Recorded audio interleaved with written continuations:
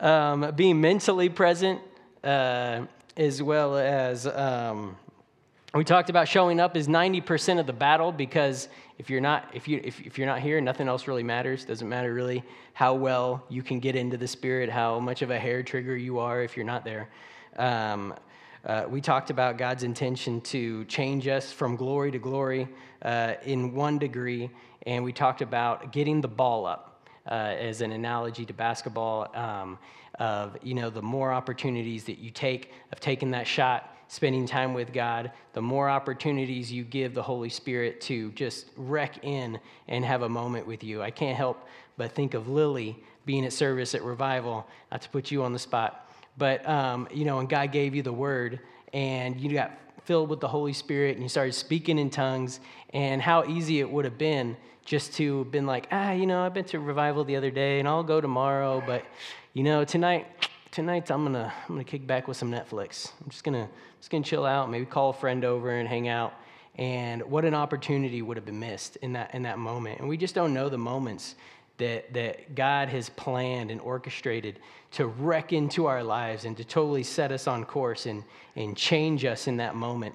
God intends to do it, but especially with mature believers, He expects us to know that we need to be getting in there, we need to be digging in there, and creating opportunities to have those moments with God. And so getting that ball up, taking as many of those opportunities as possible. We talked about Pastor Zig's experience of hours and hours and hours of prayer before God, and then that moment when the Holy Spirit wrecks in and gives him a whole vision that sets his life on course, and how he didn't know which hour it would be that door would be open to him. And had he been like, what, Lord's got a plan for me, and He's just going to see to it. But he had an attitude, I'm going to get to know this God that saved me, and in the process of that, encountered God in a powerful way. And so today we're going on to that second point of prepare. So the first one was showing up. The second point is prepare. Or make a plan, you could say. They all kind of go really hand in hand together. You can't make a plan if you don't plan on showing up.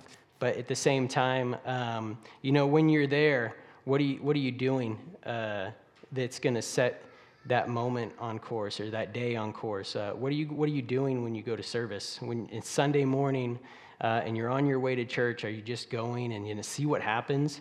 Or have you determined, the Bible says that the Sabbath day is to keep it holy. And, we know Sabbath is technically Saturday, but we celebrate, we go to church on Sunday. So this is the day that we've designated to come and meet with God. And, we've decided to do that Wednesday as well.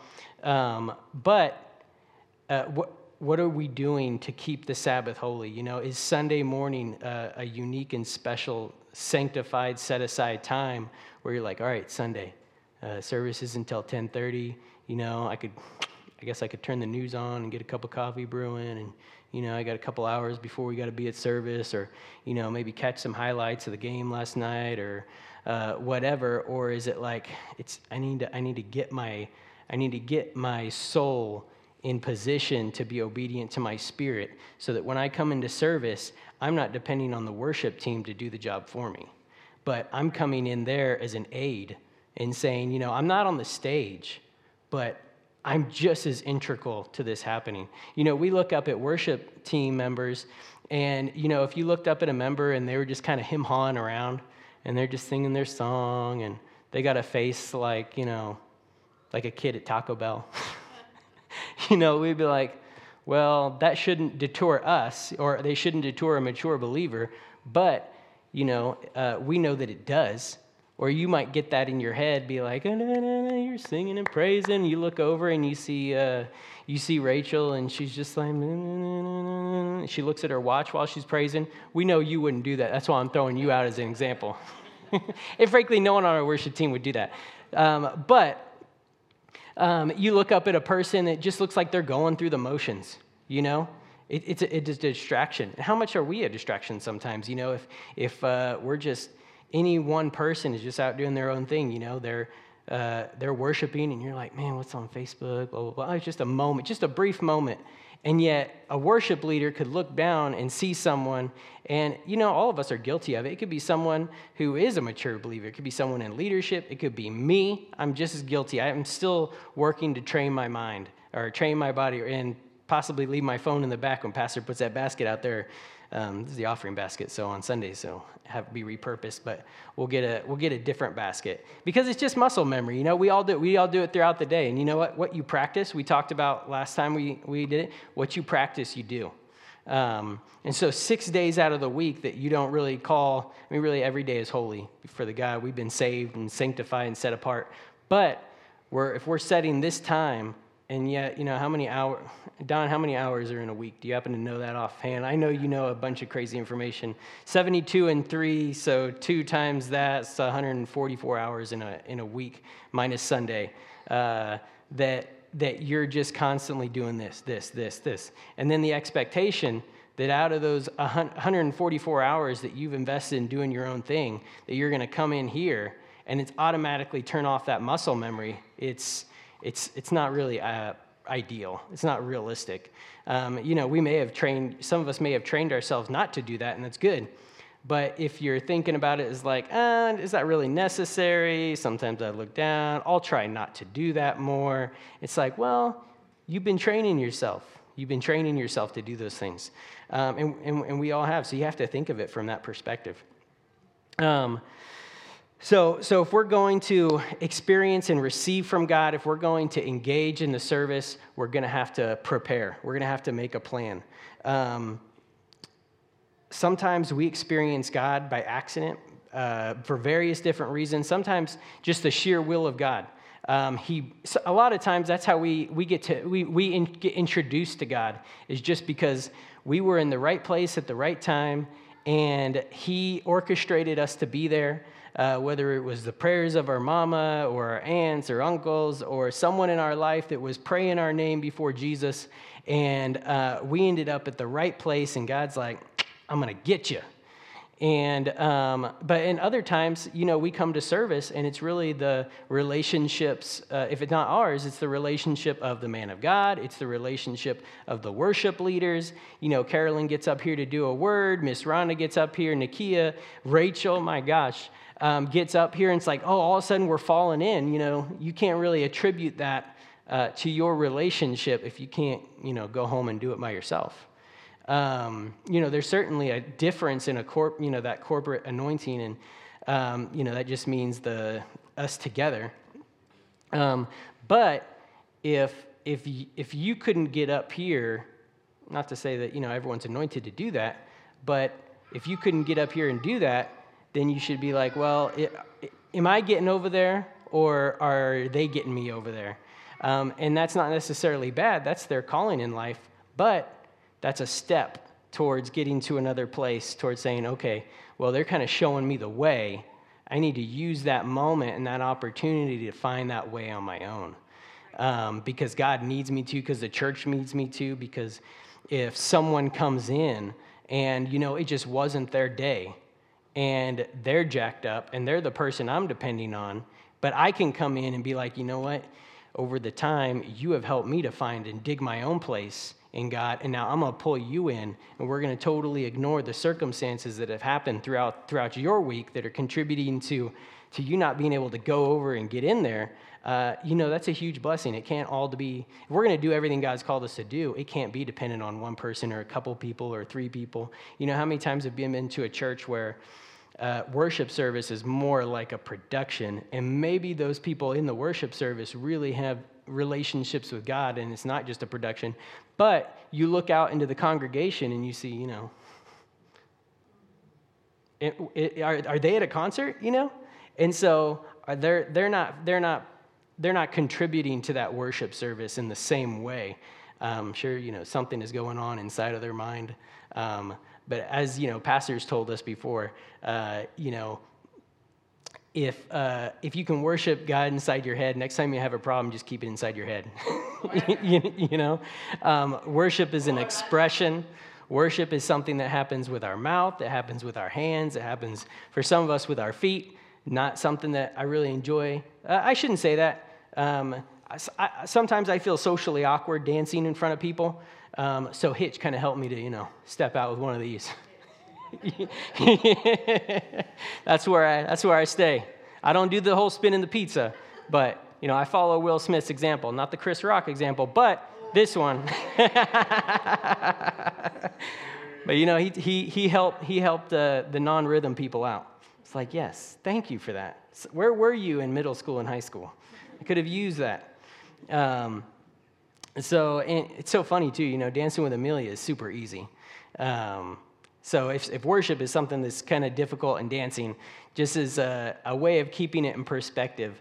If you've ever been, especially parents, if you're not comfortable dancing in public, everyone's pretty comfortable doing that at home when the music's on. And if you don't like doing that in front of your spouse, odds are if they're not there and the right song plays, you're probably dancing by yourself. And that's because you enjoy dancing. It's just sometimes socially awkward to do that. And I can definitely relate. Sometimes I'm like, I think I know how to dance sometimes, but right now the knees aren't working. I don't know what to tell them to do. But when I'm at home and Encanto's playing, and Moana's playing, Amelia wants to dance, we dance. Man, I love dancing with Amelia. And she doesn't even have to be standing. I'll be over here on the corner, and I'll be holding her in worship service. I love dancing with her. And I think it's such a good reminder of how I feel watching Amelia dance is how God would love to feel watching us dance. I can't help but feel like, man, I wish that it didn't. And it's becoming better and better. But not really thinking about how do I look, because that's really what all that social awkwardness comes down to. No one wants to say, oh, I don't care what people think about me. You're like, okay, well then dance in front of everyone right now. You're like, all right, we figured it out. You do. Except for Brandon, he's got the moves. That's right. Where'd he get those jeans at? No, I'm just kidding. Is that Banana Republic? Because they're not in the mall anymore. But God takes great pleasure in watching us dance. And sometimes if it helps, it's good to just get it in your mind that, what, I'm not dancing for anyone but him. And that feels weird sometimes, but you know what? When I'm dancing with Amelia, I don't care who's watching. I'll dance with Amelia. And maybe it's because, we can all see Amelia. We can all understand that, oh, a father's dancing with his daughter. That's cute. That's sweet, blah, blah, blah, blah, blah. But, you're dancing by yourself for this imaginary person, and everyone's looking at you. But how much more does he appreciate it, Significantly. I mean,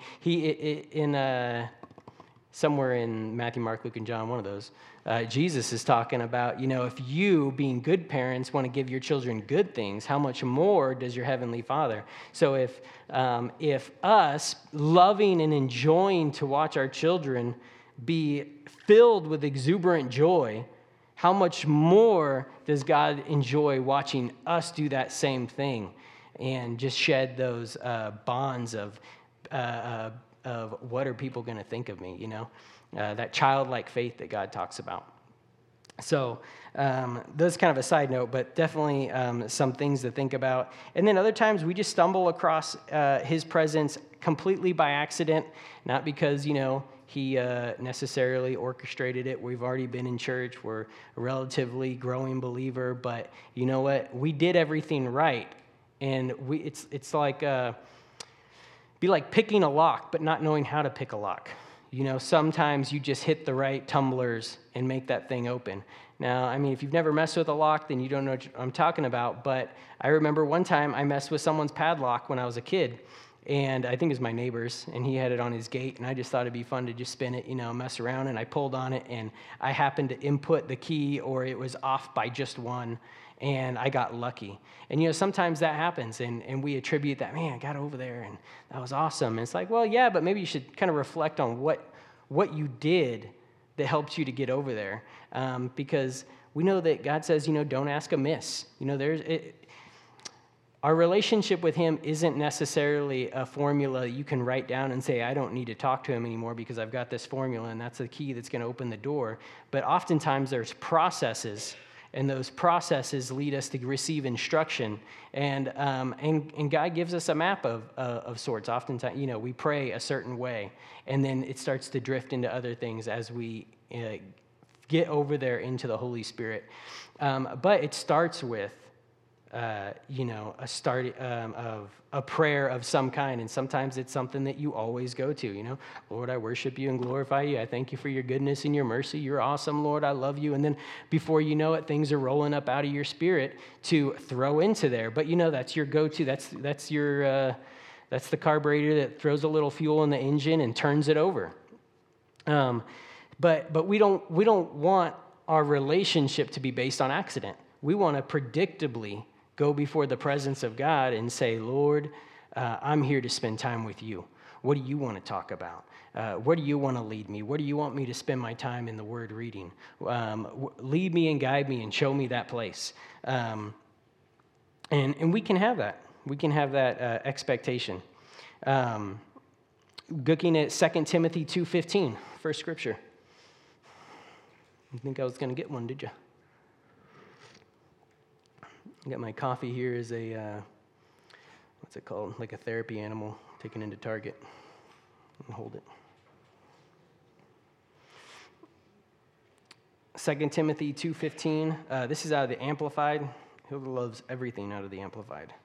It says, study and be eager to do your utmost to present yourself to God, approved, tested by trial, a workman who has no cause to be ashamed, correctly analyzing and accurately dividing, rightly handling, and skillfully teaching the word of truth.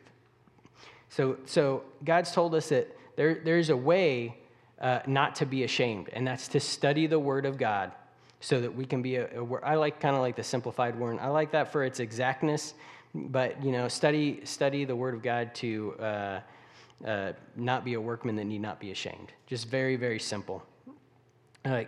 We don't have to be ashamed. It's not God's plan for us to be ashamed. He hasn't put it on us.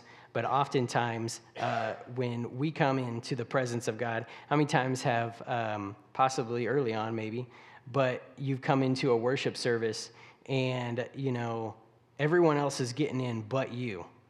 And you're like, man, I haven't been in my word. I haven't been doing this. I haven't been doing that. And God's not really putting all that on you, but we put it on ourselves when we don't spend time in the Word and in prayer and do those things that are right. And the truth of the matter is while we don't need to be ashamed, that's not something that's going to lead us into His presence. Reading and studying the Word of God is something that is the kindling on the fire. We're provoked by the Word of God. We're pulled into His presence. When God gives you a revelation because you've spent time in His Word, those are things that are like, yes, thank you, God. Oh, Bites is cute. Under Armour has this really cool commercial back in the Olympics a couple years ago that I liked. I think it was Michael Phelps's. And it was a commercial that said, what we do in the dark puts us in the light. And I love that. It stuck with me. It's kind of like Michael working out. Michael, what time do you work out in the mornings? You get up early. You're used to, at least. Do you still? 7:30? And sometimes, like in the winter months, by the time you wake up in the morning, it might still be dark before you even get out the door. But it's what you do when no one's around looking that puts you on display. You talked about being overweight a few years ago, and it took a lot of those hours that no one saw, nutritionally, in the gym, controlling what you wanted to eat but couldn't. That's now put you in a place where you're really, really happy with the way you look and you're happy with your fitness. And it applies that way to everything. I heard someone say, people, hopefully this don't get me in trouble, but people talk about the wage gap in between male and females. And they said that this number is really universal to everyone, but there's more women that typically will start a career, then they'll have kids, and then they might come home, and then all of a sudden their priorities have totally changed, where there are not all men, but more men who their priorities are all about earning, and that's how they say they love them to their family, or it's an ego, or whatever it is, and they'll put in 60, 70 hours a week. Well, it's a statistical fact that the person who shows up first to work and the person who shows up last to leave, they earn the most. And those hours of work, while, if you're a salary employee, you might be thinking, if you don't pay, I don't play.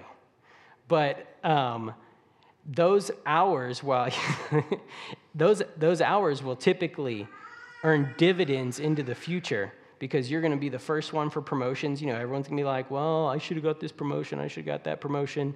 I've got more education or this and that. And you're like, yeah, but that person, I saw their car here in the morning. The boss saw the car before the boss showed up. And the boss saw the car when they left. And they're like, man, that person either sucks at their job or they're getting it done. Because it could go either way. But typically, you develop a reputation at work, and if you're incompetent, then they're going to be like, oh, person's making up for all the time they waste around the water cooler. But if you've got a reputation of being a worker, they're like, that person will not leave until the work is done, period. Most people aren't that person, and frankly, that's okay. It's okay to be the type of worker that says, I'm put my 40 hours in, I'm going to work hard and dutifully, and when the clock stops, I stop.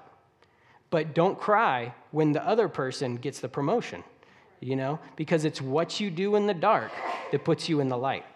And it's a principle of God. It's seed time and harvest time. Those people are not receiving a harvest on that time typically, and they're sowing that time towards developing an excellence inside of their work ethic, an excellence inside of their job knowledge, and it will bear fruit. Even if it doesn't bear fruit in their current job, Tyler is extremely confident when he goes into job interviews. And he's extremely confident. I think, we know it's because of the grace of God on his life, but he's also a very competent person when it comes to his payroll job. He knows how difficult his job was at Paycom. And so when he comes as a qualified Paycom payroll guy to Heartland, he's like, no, you're going to have to get the pay up because I'm cream of the crop. And if you want cream of the crop, then you've got to pay the right price. And when you're competent in your job, you have a confidence that follows you into the interview, because you're not like, man, if they don't hire me, then who's going to hire me? What am I going to do? You're like, listen, you're a dime a dozen. Everyone's looking for me. Not everyone's looking for you. You're looking for me. You're trying to get me on the phone with your customers because you know what I can do for you. And that confidence comes from being extremely competent in your job. And I honestly know that it's a grace on Tyler's life, and I think that's super awesome. I remember one time he was testifying on that. I'm like, Hilda, you need to sow into that or get him to pray for you right now, because there's just like an awesome, awesome grace on Tyler's life to get raises and to demand them and have them give them to him. And be like, I would never talk to a boss the way Tyler talks to a boss. And respectfully. He's not like, he's not being rude. But he's like, listen, and I've heard that these techniques work, but no one ever has the guts to do them. To be like, listen, here's my letter. I'll take 10%, or you can take the resignation letter, whichever one you want. Because I've got for some friends at some other places, and they told me about some opportunities that exist elsewhere. I don't really need you, but if you want me, it's going to be 10%. And I've heard that works. Sometimes it'll cost you your job, but many times that same job will call you back. They're calling your bluff. They want to find out if you got the guts to walk. And when you do, sometimes they call you back and offer you more than 10%. That's awesome. So if we're going to achieve the goal of receiving from the Holy Spirit, engaging in the service, and receiving all God has for us, then we're going to have to prepare. We have to be intentional in our day and in our interactions in service. When pastor's preaching, or when the revival's going on, what's going on in your mind? It's simply, I'm hearing material, I'm digesting material, I'm thinking what it is, or if I look over at Ted half the time, he's praying in the Spirit. He's like, he's praying in tongues. And there's certain people you look over, they're mumbling in the Spirit under their lips, and they're engaged. They're not so much, I think, trying to gather information, because head knowledge really don't help you to a significant extent. It can, but only if it gets in your heart, especially with this stuff. Head knowledge is for earthly knowledge is great head knowledge, But spiritual knowledge doesn't really do anything for you in your head. I mean, if you read the Proverbs and all you take is the natural benefit of that wisdom, it'll benefit your life, but not anywhere near the extent of mumbling those scriptures over and quoting the Proverbs and be like, Lord, what were you trying to say? What does that mean for wisdom to be screaming in a court and declaring herself to the world? What does that mean? That's weird. And it is kind of weird to the natural mind. You're like, God, what are you trying to say? What are you trying to say? Saying those scriptures over and over and over again. Meditating on the word of God. What are you doing? What are you doing? When we leave here, how many times do we listen to the recording of pastor preaching throughout the week so that we can, good job, so that we can gather everything from it. Sometimes I can get distracted just by looking at pastor preaching, especially comes up and he just does one of these numbers. I'm like, and it'll throw me off sometimes. But if I'm just driving down the road and I'm playing that recording, or I'm cleaning at the house or doing yard work or something, all of a sudden I'm giving my natural body or my mind something to occupy, and something can roll up out of my spirit, or I can think about something, and then it spreads off into something else, and before you know it, the Lord's teaching me something through that, and that comes through repetition. I'm going to keep the word in front of my eyes day and night. And that's what it goes to. God gave us a fresh word, and that fresh word came out of a revelation from God, and God intends it to be a revelation to us, but it only becomes a revelation if we meditate on it day and night. Don't try to do it on our own. If we need help in breaking through some of these things, the Holy Spirit wants to help us. John 14:26 says, "But the Helper, the Holy Spirit, whom the Father will send in my name, he will teach you all things and bring to your remembrance all that I have said to you." The Holy Spirit wants to help us. He's waiting on us. We're not. He's waiting on us. We're not waiting on him. We're not waiting on him to do something. We're not waiting on him to, well, Lord, I'll engage in the service when you see fit to benevolently bestow upon me a great spiritual glory that shines from the heavens and rainbows emerge out of the walls. God's done everything he's going to do.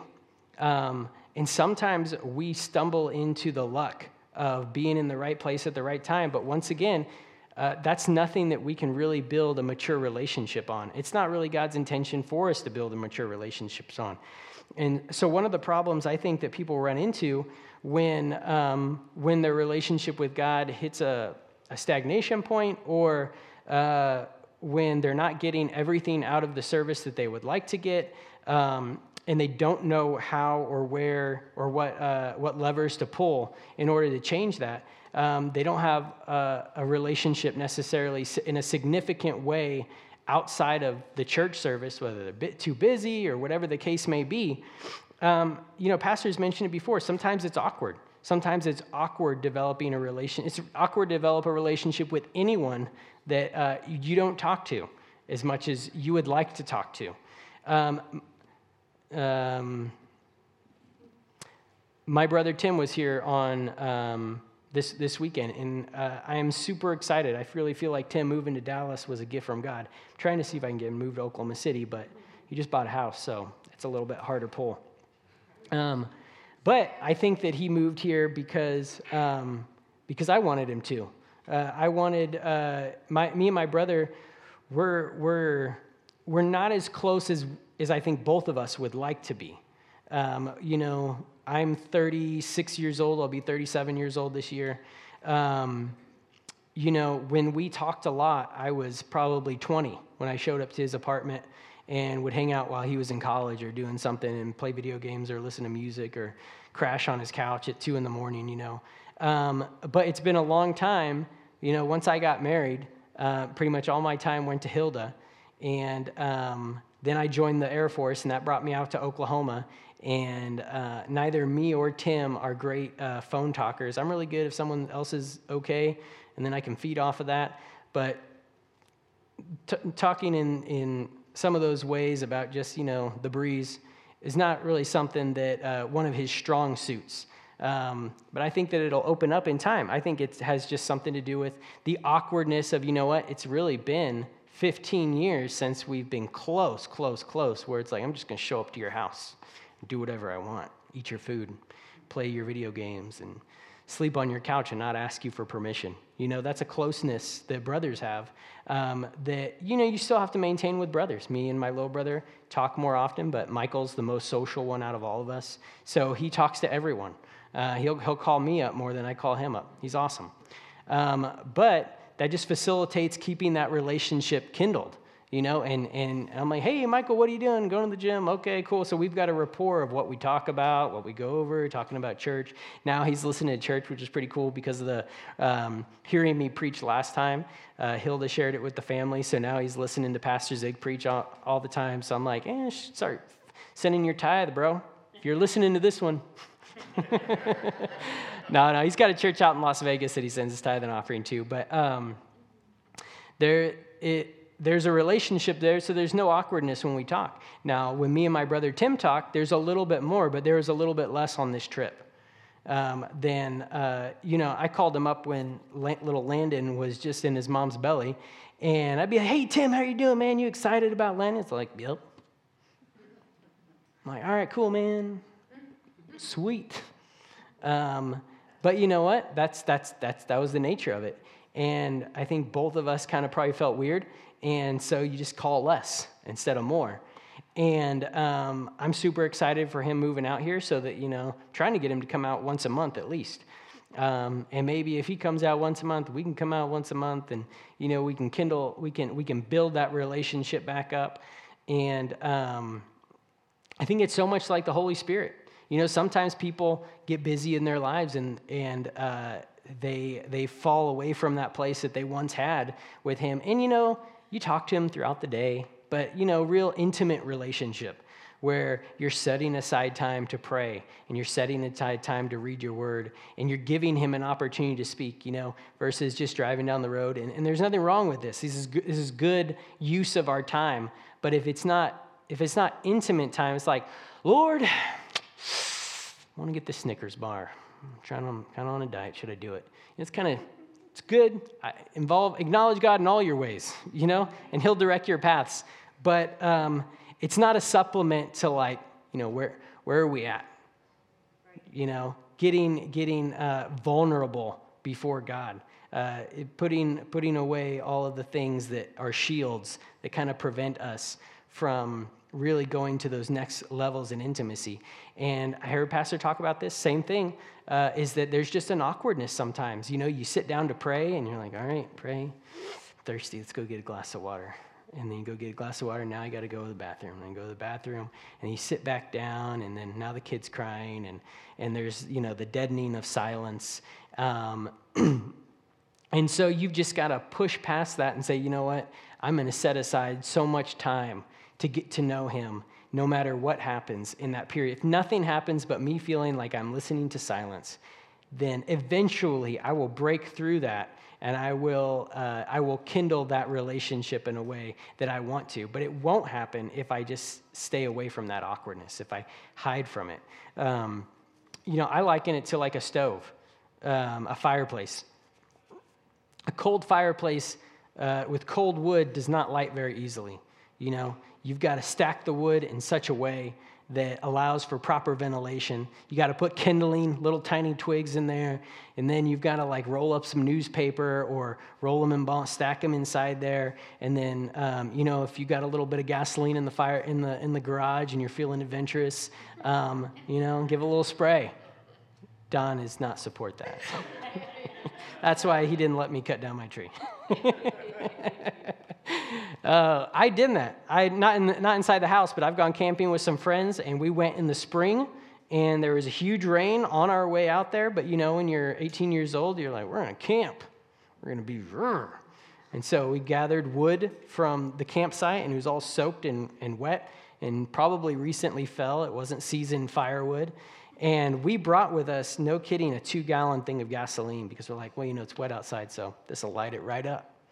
We went through all the gasoline, and there was no fire to be held. Wet wood doesn't light.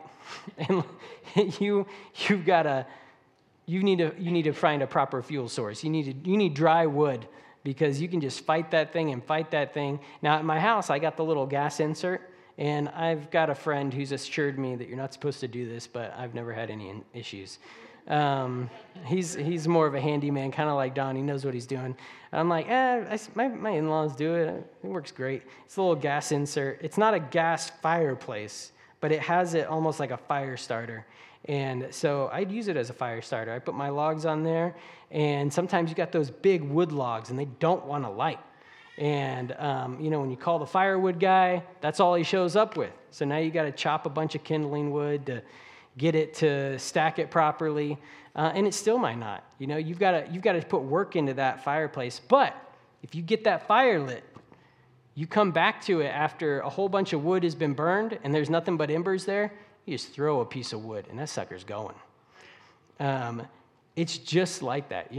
Sometimes we're a cold fireplace, but we need to have faith and patience and know that God is good. And if we continue to press in and put the wood in there, once that fire gets going and those embers are there, it's going to be easy. Sometimes, we're very short-term gratification type people.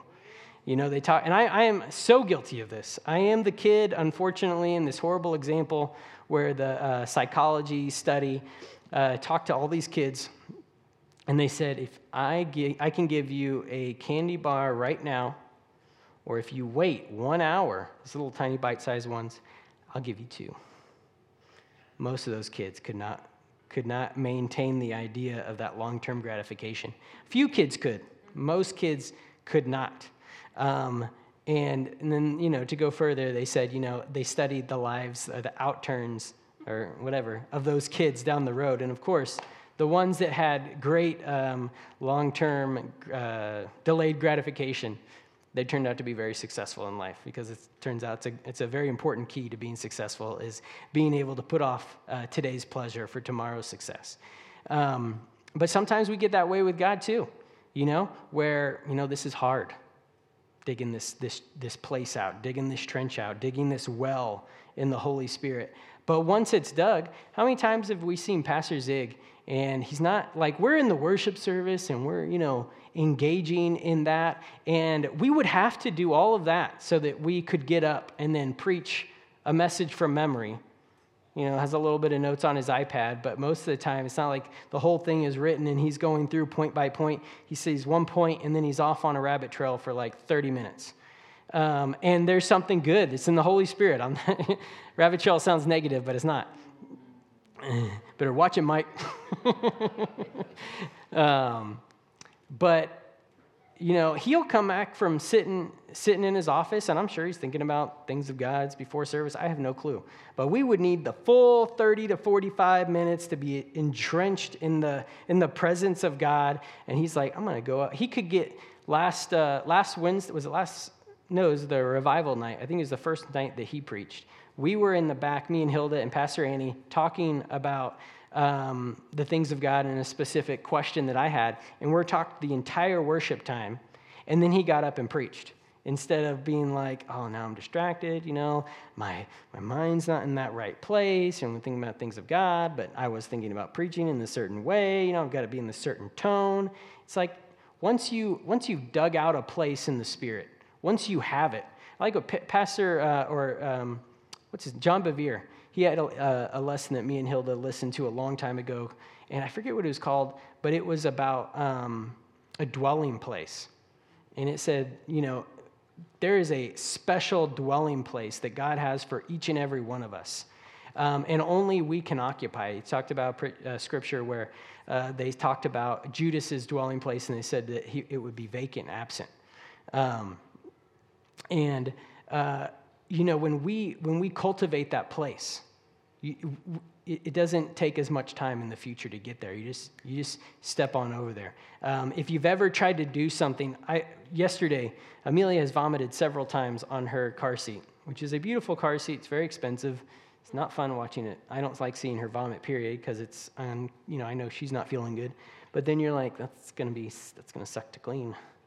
And they do. You got to tear them off. You don't know how they come off, and you're like trying to figure out where the zippers and the Velcro and all little things, and then you know that getting it off is the easiest part. It's getting it back on that sucks. And you put it in the wash, and you're praying it doesn't shrink too much because you're going to have to stretch it out. And you could spend an hour trying to get that thing back on or more, or be like, an hour was wasted. It's time to pull up some YouTube videos. Hopefully someone's got something that can help me.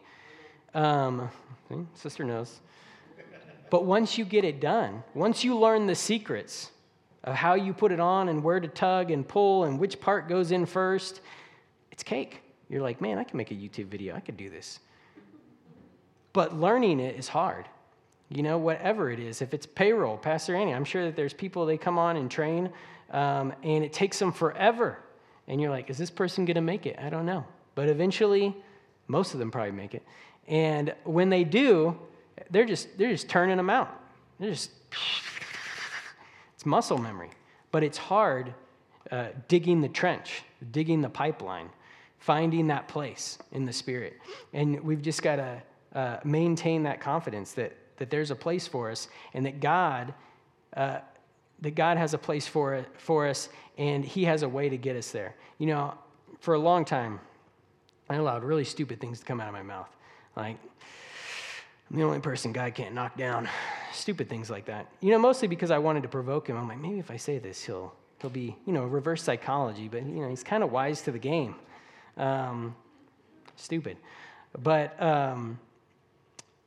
you say those things because you believe that, you just can't get over there to where other people can get over. And that's not true. But if you act on that statement and you don't, if you didn't believe that if I provided you the timber, I showed up with a kit, I said everything you need to build a house is right here. All the tools, all the hardware, all the lumber, all the roofing supplies, tile, drywall, paint, everything's in this kit. You didn't think that at the end of opening this box and organizing, laying out all the parts, that you could construct it. You wouldn't even start. Why? You're like, yeah, you got the parts there, but I don't know how to put this together. I'm like, no, the instructions are in there. You can do this. I'm telling you right now, it's easy. My mom's like this.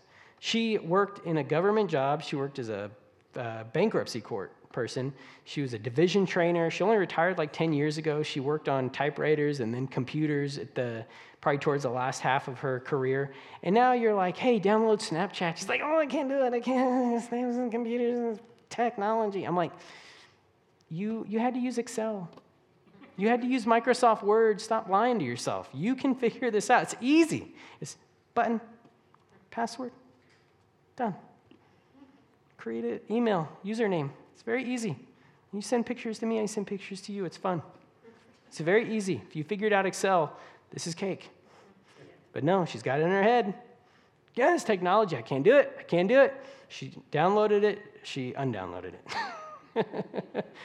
And you'll convince yourself, or you'll prevent yourself from being successful in whatever it is based on whether you believe you can. I hate the high school poster, whether you believe you can or you can't, you're right. Well, it's true. I had it in my lunchroom.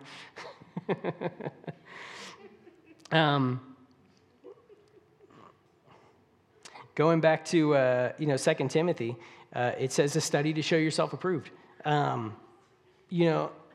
Sometimes we, I don't know if this is really necessary, but there's an expectation that we're going to do something, but we can't develop an attitude that we're going to earn it. We're not going to earn anything by spending time with God and developing this place in relationship with Him.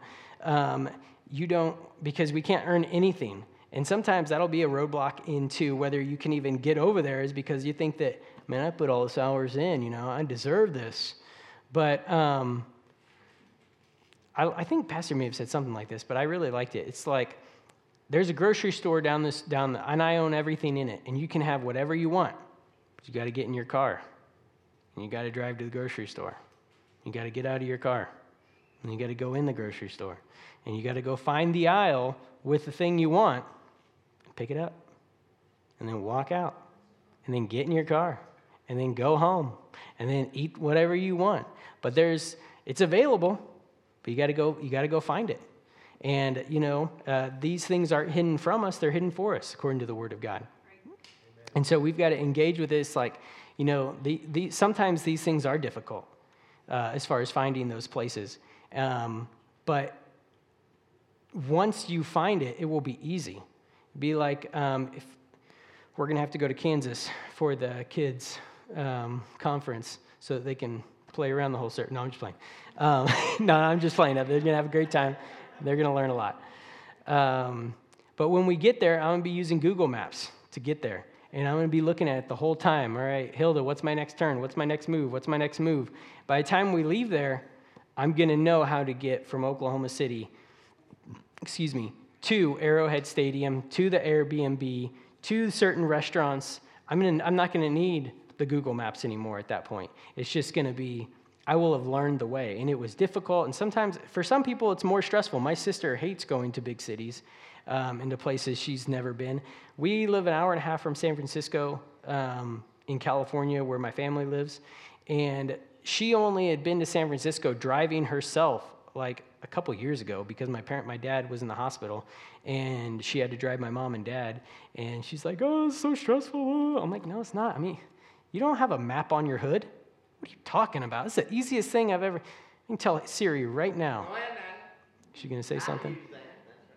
I need to show up to Pier 39, and it will give me directions right now from Oklahoma City all the way there. All I got to do is follow. It's not that hard, Sarah. Sarah, if you're listening, it's not that hard. She's crazy.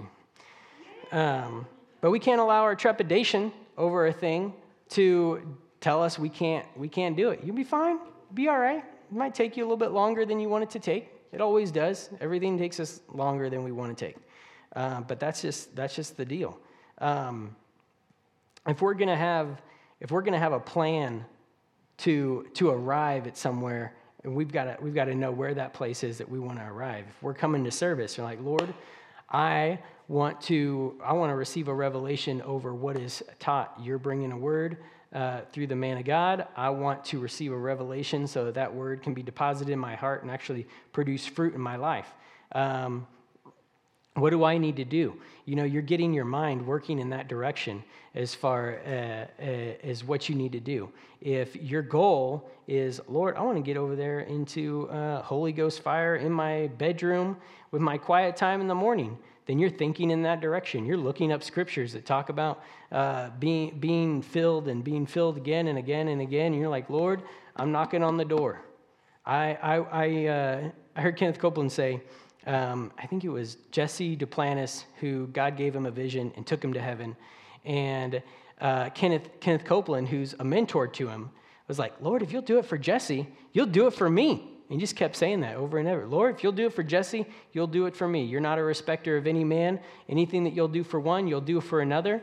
I believe that I can walk the streets of heaven on this earth with Jesus in a vision. And God showed up and was like, if you keep praying that way, I'm going to have to do it. And it's not going to be good for your faith because the way I built you, that's not going to be conducive. You do great just the way you are. But the purpose was a purpose.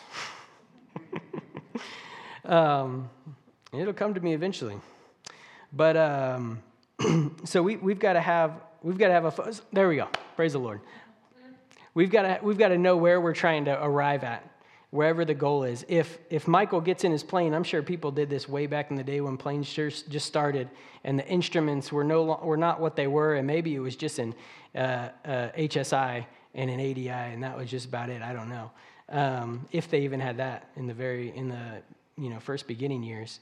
HSI tells you where you're. Let's see if I remember this correctly, Joe. Where you're at. No, that's your attitude. ADI is the attitude, and what's your direction in the sky? Whether you're dipping or you're pitched up or you're turning. And the HSI tells you is your compass. Tells you what direction you're heading. You get that right, Michael? Joe? I used to be an aircraft mechanic many, many years ago, and I worked in one very specific area. Indicator. So it tells you horizontally what your situation is on a map, essentially, where you're heading on a map. Maybe you said, my goal is to end up in Kansas. We're going to this conference. We get in a plane and we just going towards Kansas. It's a big, big area. And I get to Kansas, then I may or may not be happy with where I'm at. And then I might have to drill down even further and be like, okay, well, I got to Kansas. That's a baby step. I'm closer to where I wanted to go. Don't worry, we're not going to do this that bad. And that might be the first step. My first step might be, Lord, I just want to get over there into your presence to some degree in my quiet time and experience that completely on my own. So that's a vague goal. It's general, but you can accomplish it. And you can go like, all right, we're in Kansas. We're over a cornfield presently. Nowhere to land. So where do we want to go from here? And you're like, all right, well, probably got to go to Kansas City. You're like, okay, let's go to Kansas City. Now we're over Kansas City. All right, where do we go now? Well, we probably better find an airfield to land on if we don't want to crash for lack of fuel. And then you're drilling down those goals of where are we trying to end up, putting it in your spirit, putting it in your mind, so that you can end up where you're trying to go.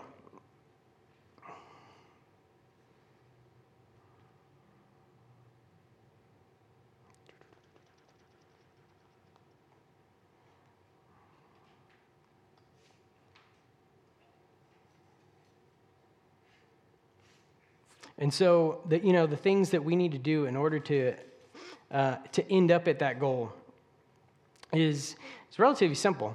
Frankly, it's the things that we all know about.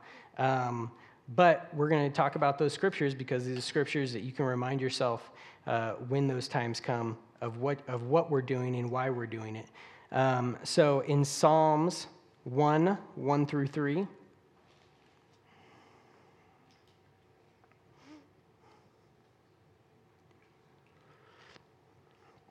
I'm reading out of the English Standard, I think, on all of these last ones. It said, "Blessed is the man who walks not in the counsel of the wicked, nor stands in the way of sinners, nor sits in the seat of the scoffer, but his delight is in the law of the Lord. And on his law he meditates day and night. He's like a tree planted by streams of water that yields its fruit in its season, and its leaf does not wither. In all that he does, he prospers." And so if we want to prosper in our spiritual walk, if we want to prosper in receiving in the service when we come in here on Sundays and Wednesdays, then we need to meditate on the Word of God day and night. And pastors talked about what that means before. It means meditate, I think it's in either Hebrew or the Greek, but it means to mumble. It means to grumble over the word. Grumble is not the right word. But to say the word under your breath over and over again. And to just think on it. I don't know if everyone has done that before, but it's very helpful towards trying to receive from God at anything and receive a revelation. Is just say those scriptures and be like, Lord, what does this mean? What does this mean? Lord, what is this script? Saying those scriptures over and over and over. And you can do that all throughout the day. It takes nothing to memorize one scripture or even a passage if you're just saying it over and over and over again. You're clicking and clacking away at your job and you're thinking, Lord, what is this? What does this mean? What does this mean? What does this mean? Reciting that scripture. Lord, I want to know the mysteries that you have unlocked in this scripture. I receive revelation from you in this, and over and over and over and over again. And then eventually, it's like a nut being cracked. It opens up to you and reveals itself what the Holy Spirit has hidden in there. And it's awesome. Psalms 34, 1 through 3, ironically.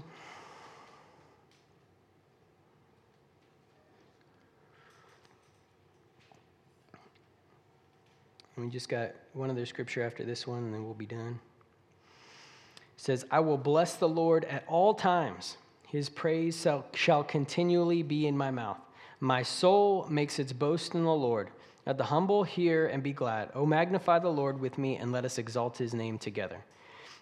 So we see an example of David in the Bible praising the Lord and giving us instruction. Your praise will be in my mouth at all times. So if you want to develop, and I think everyone in here for the most part has a pretty reasonable, I feel like, Winter Church, we're preaching to the choir to some degree, but we can all go deeper. And sometimes, we've come to a place where Pastor said on Sunday, where the biggest enemy to the next move of God is the last move of God. where we're like, this is how God does with me. I've got this pattern. This is my formula. This works. And it's like, yeah, but, God would like you to go further. And to go further, you've got to do more. You've got to re-engage some of those things that you did at a previous time. He's also shared this testimony about the guy in the truck, and he's driving down the road, and the wife sees a couple in another car next to him, and they're, snuggled up in their car, and he's got his arm around his wife, and she's like, you used to do that with me. Why don't you do that anymore? And he's like, I never changed where I'm at. You're the one who was in the middle, and now you're on the far side of he never changed his position. God's never changed his position. Sometimes we have allowed life to get in the way and become busy. And, some of us have got good excuses for why life's got in the way, just in the natural. There's no shade or hate coming out. There's some busy people in this church. But, that excuse doesn't really work as far as going further. I mean, God may even give it to you. He may be like, you know what? You are busy. I understand. It's real busy. But if you want to go to that next place, the excuse really isn't going to help. It's not like God's going to give you an up credit. I mean, like, you're busy. So we're going to step promote you. Unfortunately, in the process of investing in our relationship with God, we invest in our relationship with God, and there's no substitute for that. There's no substitute for getting to know Him in a deeper and more fulfilling way. And we wouldn't want to rob ourselves in the same way we wouldn't want to rob our children. If you get promoted to another spot that you're not ready to fulfill because you haven't done the legwork of understanding what you need to understand in order to fulfill that position, be like, anyone in here is in a supervisory role. If you promoted someone and they weren't ready for that promotion, you didn't help them. You hurt them. Now they're going to look stupid all the time because they're going to be expected to do something they're not equipped to do. Versus, you've got to put in the time to spend time with God, to praise Him, to meditate on His Word day and night, so that you can develop that relationship, so that He can elevate you to that next position, so that you're ready to do everything He's called you to do. And the last scripture we have is Deuteronomy 6:4-9. I think most of us know this one pretty good.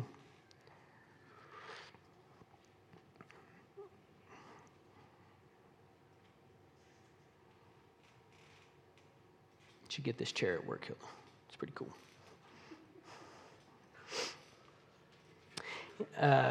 Verse 4, Hear, O Israel, the Lord our God, the Lord is one. You shall love the Lord your God with all your heart, with all your soul, with all your might. And these words that I command you today shall be on your heart. You shall teach them diligently to your children, and shall talk of them when you sit in your house, and when you walk by the way, when you lie down, and when you rise. You shall bind them as a sign on your hand, and they shall be as frontlets between your eyes. You shall write them on the doorposts of your house and on your gates. That's a good scripture. But it shows us, it shows us what's required in order to go to those next levels. This is Old Testament, and to some degree, there's no price involved as far as, if you don't do this, God's gonna get you. But there's, with anything, there's something that's being offered, and what's required is a level of extremeness, especially in these last days. If we're going to be the Winners Church God needs us to be, we're going to have to go to a more extreme place. And, you're going to have to go there. Or don't, But ultimately, as long as, and this is how I feel, as long as you look through it justly and correctly, then you can only hold yourself responsible. And I don't mean that in a negative way. I mean like, you're not doing right, so therefore you're not doing right, you suck, and you should punish yourself. But if your attitude is like, well, Lord, you're doing all this for other people, why aren't you doing this for me? I want to be touched, I want to be used, I want to go to another level. Well, we see to some degree the recipe that's required in order to go to that next level, in order to activate the Spirit And so if we're not doing those things, then we can't really hold God accountable for not taking us to that next level. We haven't been left behind. We have left ourselves behind in that degree. And it's not really a shame thing. We're all in different places at different times. Sometimes we're not able to put in what we want to put in. And then other times we are, and then sometimes we're not able to put in what we want, and then God makes a way for us to do it anyways. We step out in faith, and he makes time where there wasn't time. And so it's not really a thing of judgment as much as, the Bible says to judge yourselves, lest you be judged.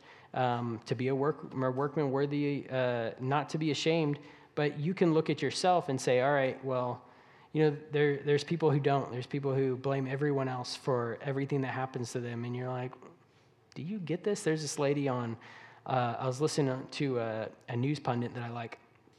And he was talking about a woman who constantly, I forget what's it called, doxing. It's a new term I've never heard of until just this last couple of days. And apparently what it is finding something someone said online at some point many years in the past or recently, and like putting their address online, trying to get them canceled in every way possible, lose their job, going up to their family members and friends if you can hack that information and blast them as much as possible. So this lady's on the news and she's being interviewed by MSNBC, and she's talking. And she's a writer for the New York Times, and she's crying on this interview. She's crying and saying how people are mean to her, and yet this lady who's really on a high level of not professionalism, I won't say that, but a high level for her industry. She's in the big leagues, and yet she's relatively young.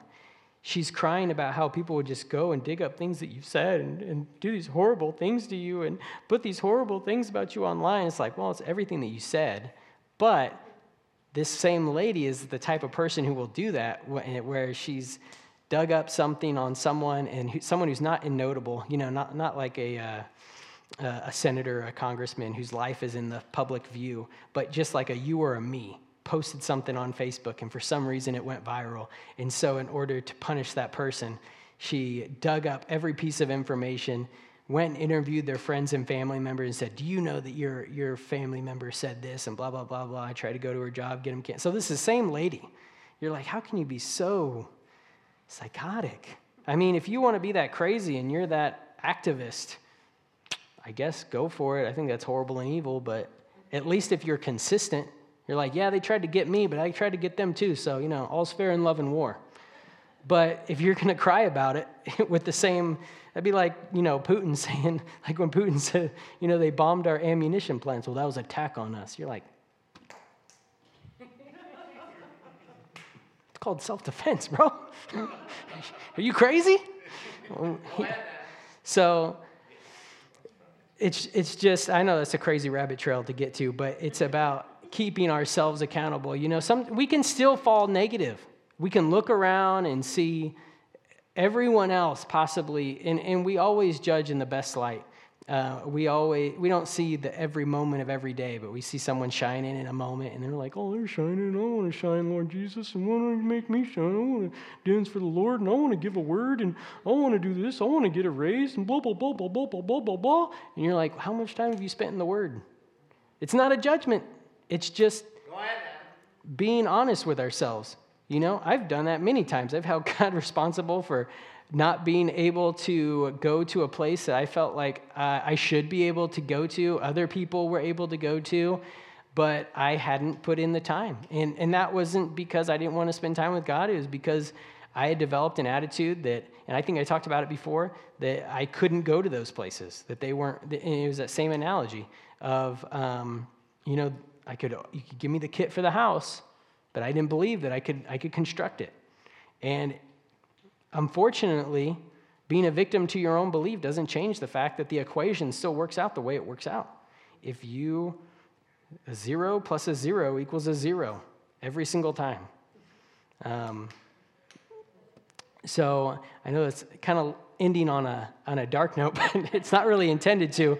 It's really encouraging because if you think, if you labor under the delusion that you can't accomplish something, then you will continue to fail. But you won't fail because God wants you to fail. You won't fail because Pastor Zig wants you to fail. You won't fail because anyone in this church wants you to fail. You will fail because you are continuing to work the same math equation, and you're going to continue to get the same answer. But if you change that equation and say, you know what, in the past, I haven't experienced what I'm looking to experience, but let God be true and every man be a liar, and that includes me, then I need to change the equation regardless of how I feel. And maybe that starts with a confession of, I can get over there. I can surrender over to the Holy Spirit. I can get over there into laughter. I can dance before the Holy Spirit. I'm not that insecure. I'm the confident guy who's willing to jump around. Whatever it takes, whatever lie the devil has put before you to get you to eat at the table. To say, no, I'm not going to eat that table. I don't care how I feel. Pastor talking about pulling someone over in road rage and in anger, and then getting in the car. And he didn't say this last time, but I had heard him say it before when he gave this testimony of saying that's the very last time it'll ever happen. And it happened multiple times after that, but it didn't change his confession that he was saying, well, this isn't God's will, so I'm not going to continue to say, oh, this is the type of person, this is my cross to bear, this is my thorn in the flesh, Lord, just carrying my thorn for you. It was, all right, here's an action that's not in alignment with God's word. I'm going to change my confession until something changes on the inside. It doesn't matter if I feel like it's changing anything. It's if I put the right words in my mouth, I will eat the fruit that comes out. And if that takes a day or if it takes a year, it'll happen. If you sow that seed, you will reap that harvest. And many times, I think that's the first place it starts, because we can't be led by our feelings in the first place. I mean, that's carnal, it's unbiblical. And so sometimes it's like, well, I can control the words. And even if I feel like those words aren't true, I'm the one who's in control of them. And I'm going to put good words in my mouth so that good things come out. And so whatever that lie of the devil is, or, some people it might be, and this is kind of a sidetrack, but it might be, you've been at the same spot in a certain job. Sister Debbie was at that spot, but then she retired, and now they've got her on making more money than she made even when she was working full time. Ted was talking to me about this today, and he was saying, I just felt in my spirit like Sister Debbie's supposed to make $100,000 a year. She's supposed to make $100,000 a year, and I'm like, she might be making that right now. With you consider her retirement pay and what they're paying her on top. I'm like, who gets $35 an hour part time? Like, work whatever hours you want, pretty much. Get run of the roost. That's awesome. Thank you, Jesus. And so nothing can stop you. But sometimes we walk through that desert like the 40 years with the Hebrews because, after year one, you're like, we're going to be here for a long time. That's going to suck. But then after year 5, you're like, this is where we live. We're never going to the promised land. And then God's got to kill you off. Thankfully, we don't live in those times, but you keep walking in the desert unnecessarily because you believe that your destiny is in the desert. But our destiny is not in the desert. But we've got to control what we put in our mouth, and we've got to prepare to enter that place with the Holy Spirit. There are things that we can control and we can do. We can meditate on the Word of God. We can have His praise continuously be in our mouth. We can put His Word before us every single day until that Word changes us from the inside out. So I'll just leave you guys with that, encourage you. If anyone needs prayer afterwards, let me know, and we'll be happy to pray with you about whatever. But did you need to come up and close it, Tyler? Alexa? Okay. Lord, we just thank you for the opportunity to come before you right now. We thank you for what Pastor Zig is doing out in Revival in Ohio. We pray that you would do everything that you have purposed in your heart to do, that nothing would get in the way of it. We know that it can, in Jesus' name. So we declare signs, wonders, and miracles out there, that they would break out in a massive, massive move of your Spirit, and that whole area will be shook up for your glory. And we thank you for it right now. In Jesus' name we pray. Amen.